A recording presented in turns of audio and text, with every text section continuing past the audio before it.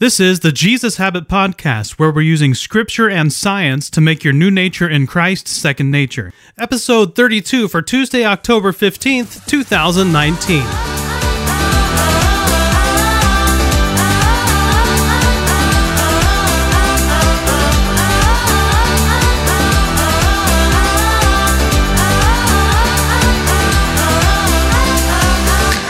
The big idea: we are the people of a better hope.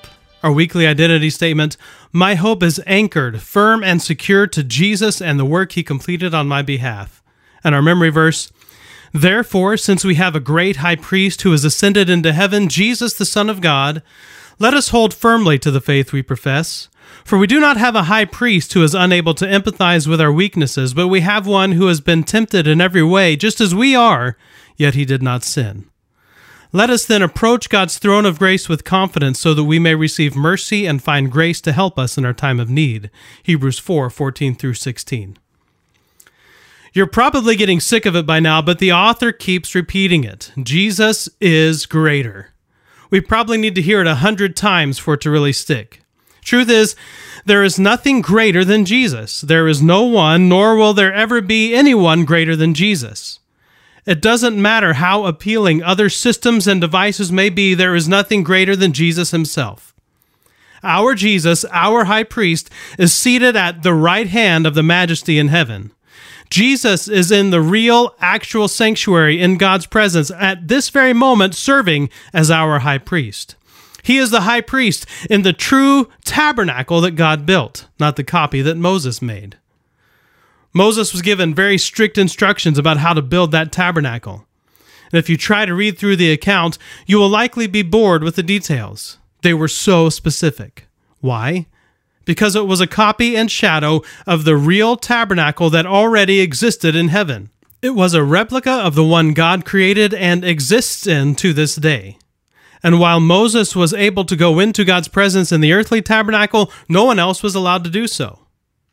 But now, Jesus is in the true heavenly tabernacle. He is in the presence of the majesty, seated at his right hand. Jesus isn't serving in the tabernacle made by human hands. That's where the humans serve. Jesus is a greater high priest, one of the reasons being he is serving in a greater tabernacle. And Jesus has a ministry. Did you know that? Jesus has a ministry. But his ministry is far superior to the ministry of the Levitical priests. His role is eternal. Jesus is the mediator of the new and better covenant, which, by the way, is far superior to the old one because it is established on better promises. Remember how God cannot change and it's impossible for God to lie? Well, this new and better promise is true. Jesus is the minister of this new and better covenant, which is established on better promises and takes place in the better tabernacle. So yeah, Jesus is greater. And Jesus is our forerunner who has already gone into this heavenly tabernacle. Through his sacrifice once for all, he has made a way for us to come into the same Holy of Holies that only Moses was allowed to experience in the past and that the high priest could only experience once a year. In the church world, we tend to stick with a plan well beyond its time of effective use. It's a hard thing, really. Some of the hardest decisions I have had to make as a leader are to shut down a ministry that is working, but only for a very select few, not for the larger group it was intended to reach. We have tended to hang on to a dying ministry for far too long, only to have it meet the same fate in the end.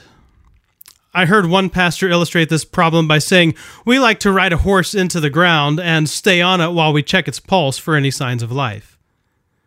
Sticking with the plan often seems like the most logical decision. There's no need to change things up, just keep things the way they are. Whatever the plan is dealing with, the more invested you get into the plan, the harder it is to abandon it.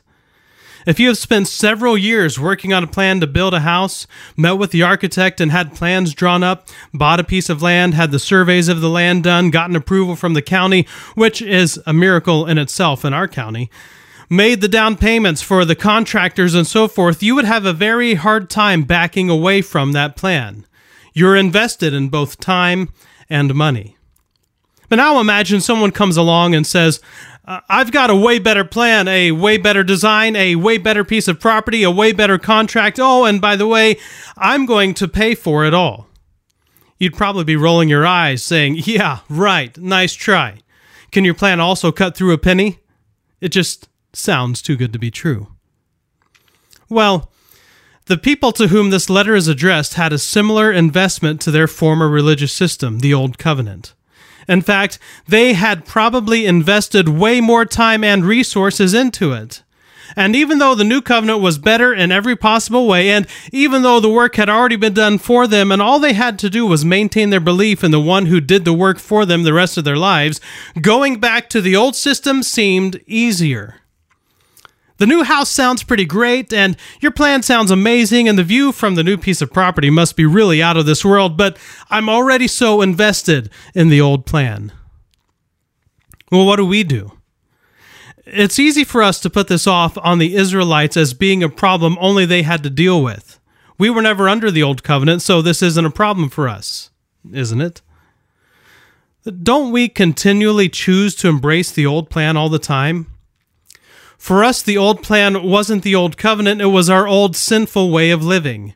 It was our choice to embrace the ways of this world.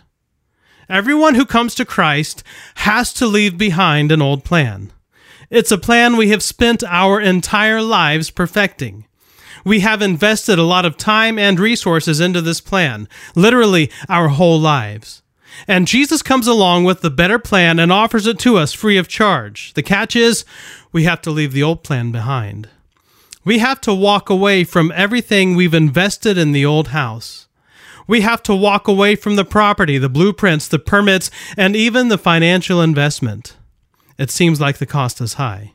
It seems like we've fallen for a bait and switch. That is until we understand the cost of rejecting Jesus' offer. And that's because Jesus' offer is the reverse of our current plan. Our current plan is all about getting what we want right now, regardless of what it might cost us in eternity. Our current plan trades away eternity in exchange for the temporary. And because we don't feel the gravity of our eternal destiny, the unbearable weight of a Christless eternity doesn't register on our radar. It's the credit card plan. It's the payday loan plan. It's the I want this now no matter what it costs me later plan. We trade away our eternity. We sell our birthright for a bowl of soup. Jesus' plan is the birthright. It's the inheritance in the largest kingdom in the universe. And the Father doesn't just have wealth, He creates it. He is the creator of all things, so powerful that with His words, universes become realities. He doesn't just have a better plan, He is the plan. He doesn't just know what's better, He designed the better way. And Jesus comes along and, through His death and resurrection, offers us His birthright. He laid down every right He had as the Son of the Majesty in heaven and became obedient to that which was opposite His nature, death. But because He did this, God exalted Him to the highest place, right back to His rightful place. And through His life, He offers us the exact same gift, to be an heir to God's throne, co-heirs with Christ Himself, the Son of God. Yeah, the soup is good. Who doesn't love a good red stew once in a while? But is the red stew of this life worth the loss of any right to the next one? Don't let the hunger of an old life steal your birthright to the better plan and better life God offers you in this life and for all eternity. No soup can be that good.